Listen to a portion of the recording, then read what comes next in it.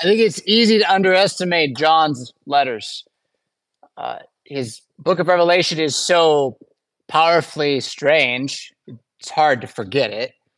And then his gospel is filled with just gems that you've heard. You've heard them enough times that you know them. I am the way and the truth and the life. Right? For God so loved the world that he gave his only. John just says these beautiful things. So we all know that, right? But then if you think about, maybe this isn't true for you, but it certainly has been true for me. What do I know about the Bible, right? I've been filling us in on Old Testament gaps in my own knowledge for a couple of years here now, right? But if you ask me, how's my New Testament knowledge? I'd say, oh yeah, point to me any text in the New Testament, any text. I'll debate you on the text in the original language if you want. I may not be right, but I've been there once or twice, right? I've been around. But not so much in 2 John. No, not really. And I think it's because we underestimate him.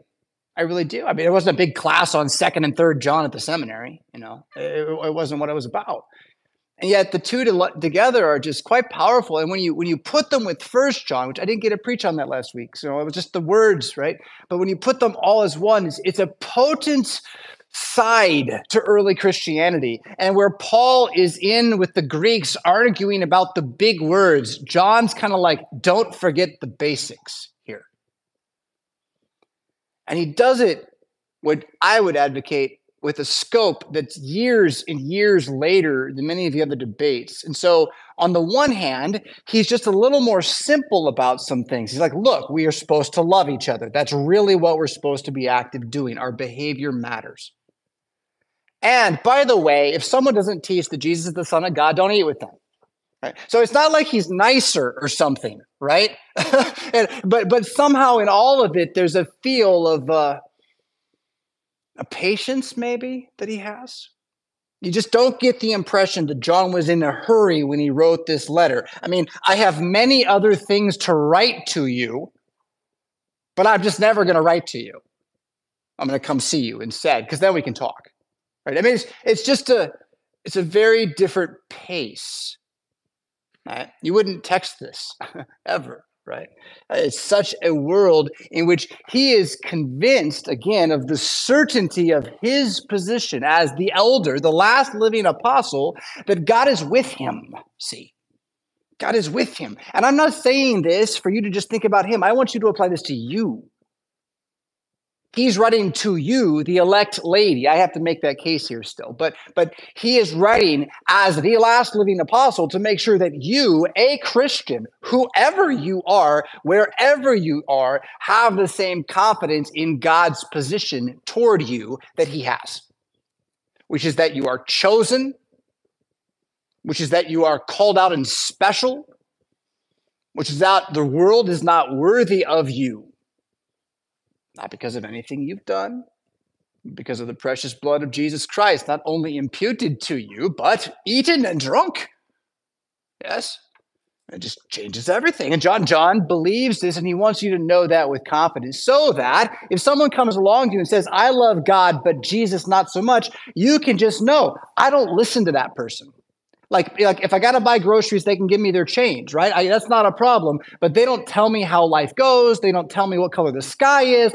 As far as I'm concerned, they don't have reason until they prove it, at least, right? They can teach me math, but I'm not going to let them talk to me about my future, you see. And there is definitely a difference in those things. John is advocating then a Christian mind. And I would say that this little tiny book is a primer on having a Christian mind. Okay? So let's see if we can just do that in some bullet points as we go through it here. But I mentioned that you're the elect lady. So let's make that case, right?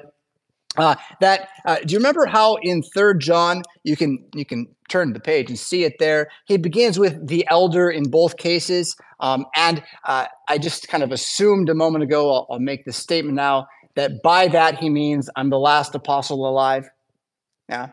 There are other Christian pastors who would say he's writing much earlier. Maybe some of Thomas, some of those guys are still alive. But I'm just going to make the case he's living in Asia Minor, where he wrote Revelation from. And everyone else has been killed. in the 60s, early 70s. And he is now just known as the old guy, and it's the word, the elder. He's the old guy. He's the old apostle. And he writes 3rd John to Gaius, beloved Gaius. Notice the first name, right? 2nd John, he doesn't. The elect lady and her children. Now we're in code language. You see that? He went from a private letter to a public letter with a little bit of code. You go back and check 1 John, there's no intro. It's like it's a sermon. No, it's like it's a sermon. Maybe it went with both the letters. I don't know, again. But what I can say is this makes a lot of sense, that there were 2 letters that went together to a congregation. One went to Pastor Gaius. The other went to the congregation. Pastor Gaius had to read that to the congregation. That's what we have. Somehow they kept it. They were like, well, this is from the elder. This is important, right? He doesn't do this often. They kept it, and then it got copied. And over time, it got connected to 1 John if it wasn't there at that moment. And then over time, it got connected to what's called the Catholic epistles, which are all the writings Paul didn't write and that aren't the gospel. And then it got connected by copies being shared with congregations to the great debate at Nicaea over what the scriptures are. And there's another time and place for that history here. But what we have then is a very public-private letter, right? Like one congregation somewhere got this, yeah? And it was talking about some really probably specific things, although in very broad terms, right? There's nothing here that you can't just apply to us right away. And yet none of it is like so acute that he's calling out people by name like Paul will do sometimes, Philippians, tell those 2 ladies to stop arguing, John doesn't quite go there. No? But so the elect lady, this is the congregation. And notice elect, chosen, and the bride of Christ, the church, the idea that we together are his chosen bride, right? That idea is very much here in what he says. And then we are the children of that future, right? Of that marriage, of that new creation, whom he says, I love in truth. And not only I, this is the rest of verse 1 and 2, not only I, but also all who have known the truth, because the truth which abides in us and will be with us forever, because of the truth, which abides in us and will be with us forever. So he says the word truth multiple times there to emphasize something pretty basic, right? I mean, it almost like, if I go back 15 years, I would feel like this is pedantic. It's insulting to say this to people, okay? But like, there is truth, and the people who speak it are good, right? And there are lies, and the people who speak them are wicked, okay? And we're supposed to make the wicked people stop if we're good. And in America, that was like assumed for a really, really long time. In early Christian Rome, I guess not so assumed by everybody, right? And then maybe not so assumed these days here is kind of what we find, right? The truth is hard to come by. But who is going to tell you the truth? And you go looking for it, and what you find is yet another story, right? Yet another claim, another big idea. What about the resurrection of Jesus Christ? What does that do to our questions about truth? John says, you who I love in the truth, the man who said, I am the way and the truth and the life, right? Because of the truth, Jesus, who abides in us and will be with us forever, right? So this is about Jesus from the start and to the finish. But also see how it's about Jesus in us, which means it's about the Holy Spirit. Marvelous promise of Christianity. You can't be a Christian and not have the Holy Spirit in you. And the Holy Spirit is one of the 3 persons of the Holy Trinity. So that means you can't be a Christian and not have God inside of you, like all the time. And most of us are like waiting, what's going on right now? We're not even aware, right? Like, take a moment and think about it next time you're bored or angry. It's like, wait, God's not just far away. God's, in fact, inside of me right now. As the Holy Spirit who holds this truth that he is risen. Alleluia. And because of that fact, because I know this, and whatever moment I just decided to remember this, I am set apart from the world of wickedness and called to trust and confident hope that will work out for my good, whatever I face. To curb my tongue with, again, the simple wisdom that my teacher, my master, deigns to give me, which here will then go on to mention that love would be what I should focus on after I find truth. Right? I find truth, and then I need love to go with it. And so he gives us, it's a great opening. Every opening to the letters, the epistles always bestow grace, mercy, and peace. And it's true that any one of those could be just a general, hey, how you doing? In any ancient letter, Augustus Massivius Persifius to Barbus Civis Bibulus, peace to you, right? Like that's pretty normal, right? But to pile it on like this, don't miss it. What's Christianity about, right? And please listen very carefully right now. Is Christianity about how a man's a man, a woman's a woman, and marriage is two people having babies? Is that what Christianity is about? And the answer is no. That's not what Christianity is about. Christianity is about grace, mercy, and peace from God the Father in heaven to all mankind in the name and in the person of his Son, Jesus Christ. Because of that declaration of such a marvelous thing to us, when he says, I made them male and female from the beginning and said, be fruitful and multiply, it's pretty wise to listen, right? But we're not here to, by the sword, fix it all. Not Christianity. We're here to, by the tongue, confess that it is all fixed in the person, the man, the King, Jesus Christ, and to believe that that will result in an overflow of good around us that really can't be beaten. I mean, here's the thing about the people who don't believe marriage is marriage. They can't have kids. They got a generation, so they better come up with a quick scheme for getting kids from someone else. Watch your TV carefully these days on that note. Grace, mercy, and peace is what John says is the promise to you. It will be with you, he says. It's so forward here. Grace, mercy, and peace will be with you from God, the Father, and from the Lord Jesus Christ, the Son of the Father, in truth and love. And there they are again together, truth and love. Right? And he's going to come back to this relationship between the Son and the Father in a moment, so I'm going to leave it. It's very Johannine. It's very John to talk the Son, the Father, the Son. Matthew does it a little bit, but it's very John, to the level where you get these German liberal scholars, old Lutherans in the 1880s who come along. They're like, it's not really from the time it was from. He couldn't have possibly believed this. It's too intelligent, right? And these awful, awful arguments just because he talks about what we believe. Where's the Trinity in the Bible? Well, right there. That doesn't count. Yes, it does. If you've ever argued with a Jehovah's Witness, though, they don't take it for what it is. But here it is, right? Father and the Son. He's going to come back to that as being the key point he wants to make sure the congregation doesn't forget. But he's going to go on and talk about how he's glad he met some of them visiting, right? I rejoice greatly that I have found some of your children walking in truth. That's got to be the name of Jesus Christ.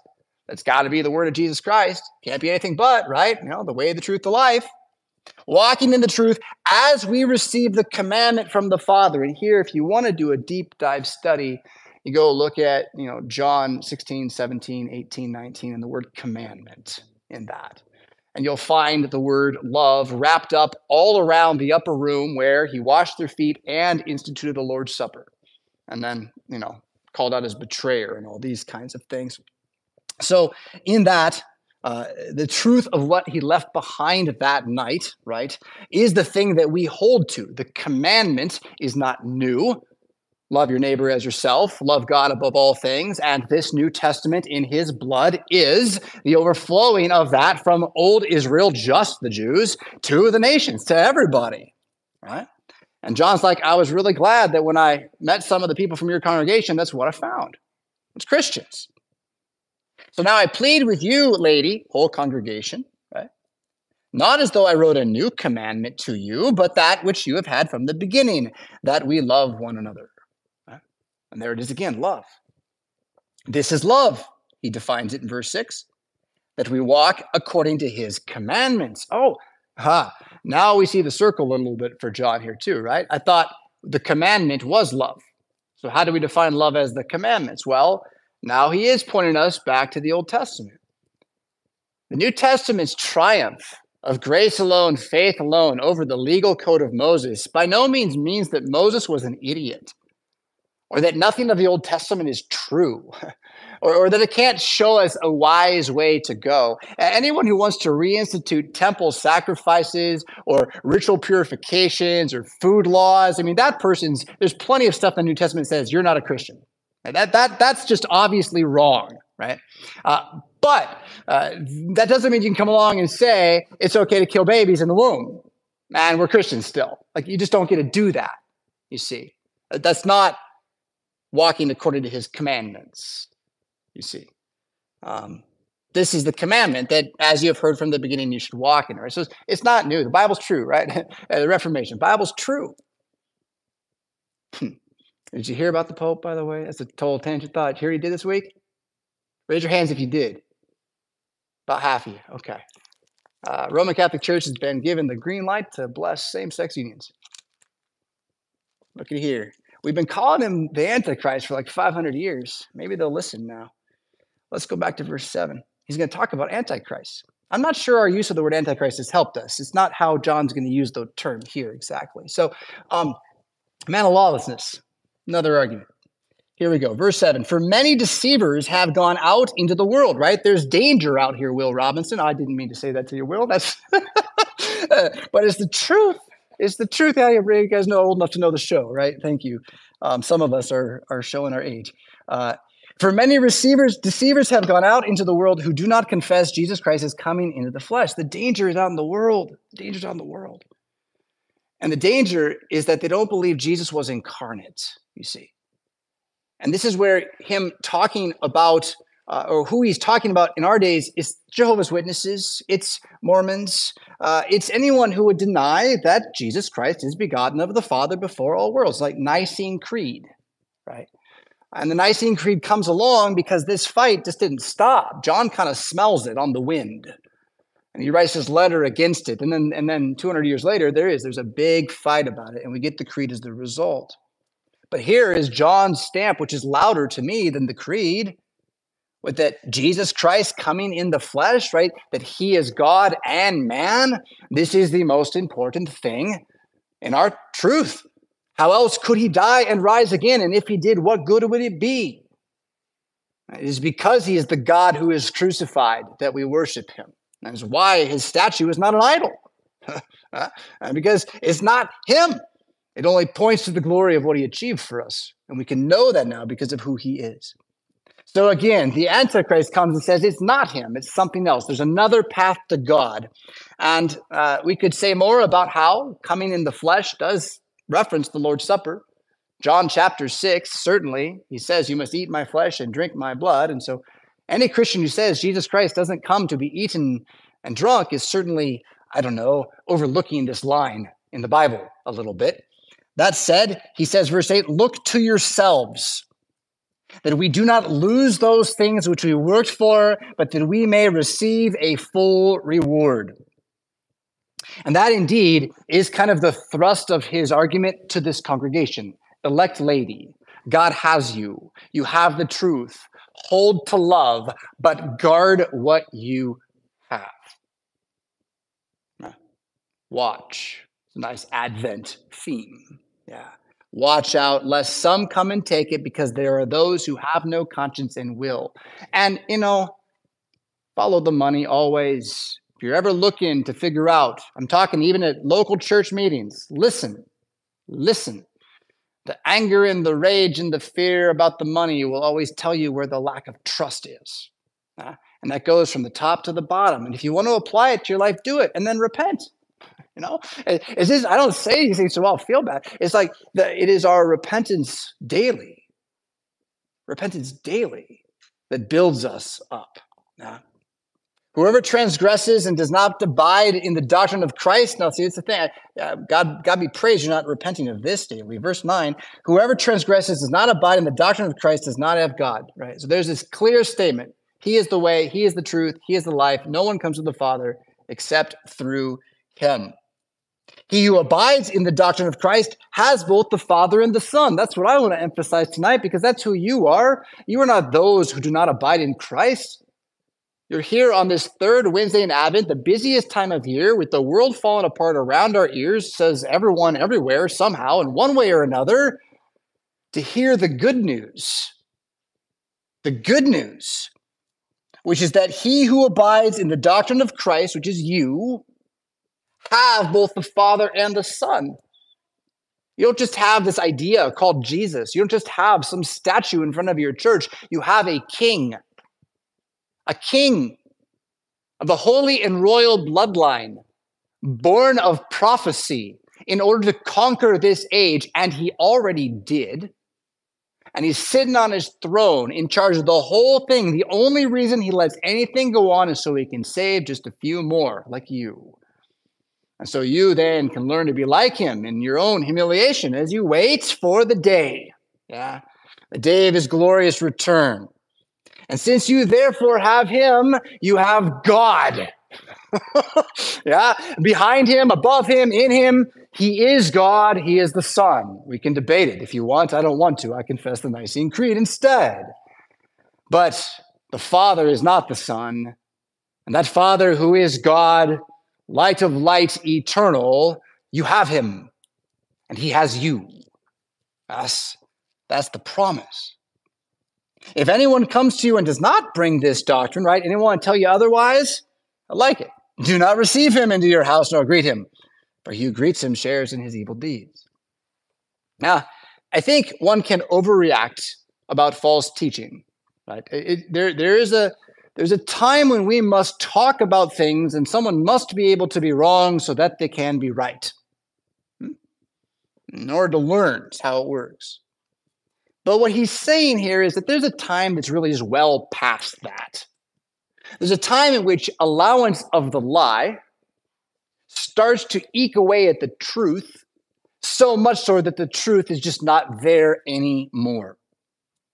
And that if you're going to be party to someone who's actively doing that, then you are going to be party to someone who's actively doing that. That you're just not going to have the truth then. It's like a self-defeating thing, a lie. But again, he writes this to you not because you are such who should be afraid, but because you are such who see the light.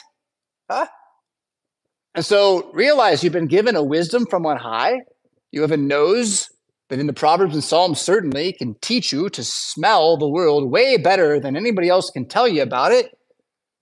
You'll be able to know the deceiver when he comes, the talebearer, the scoffer, the fool, all these people who are real and are usually not Christians.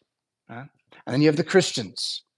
We who are here, who are not them, we're set apart. And that's more and more evident. It wasn't so evident 30 years ago. It all looked the same. It's not now. That's okay. It is what it is. I'd like it to be again. I haven't given up yet.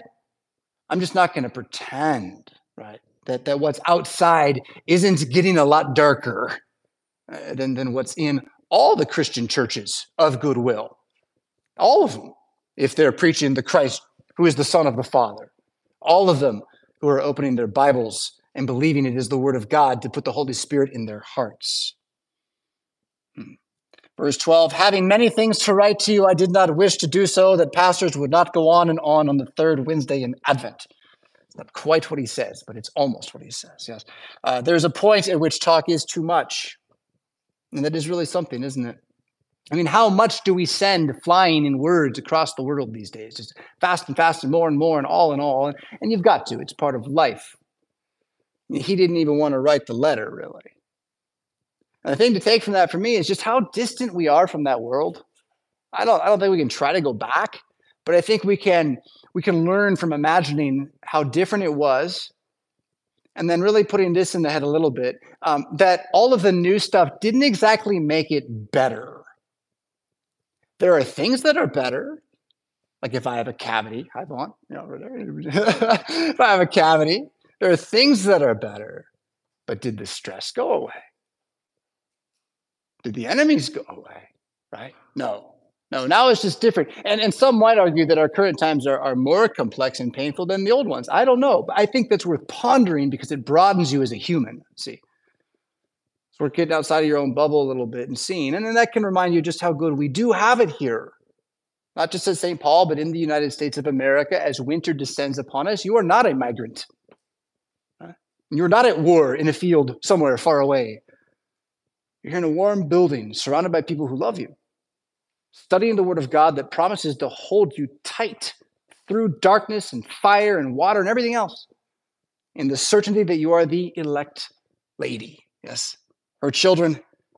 That again, you'll get to see the same John face to face, I believe, someday, as well as perhaps these children from the elect sister who greet you. That would be the other congregation friends who maybe they had met at a potluck or a mixer sometime once before. Yeah. In the name of Jesus, amen. Please rise for prayer.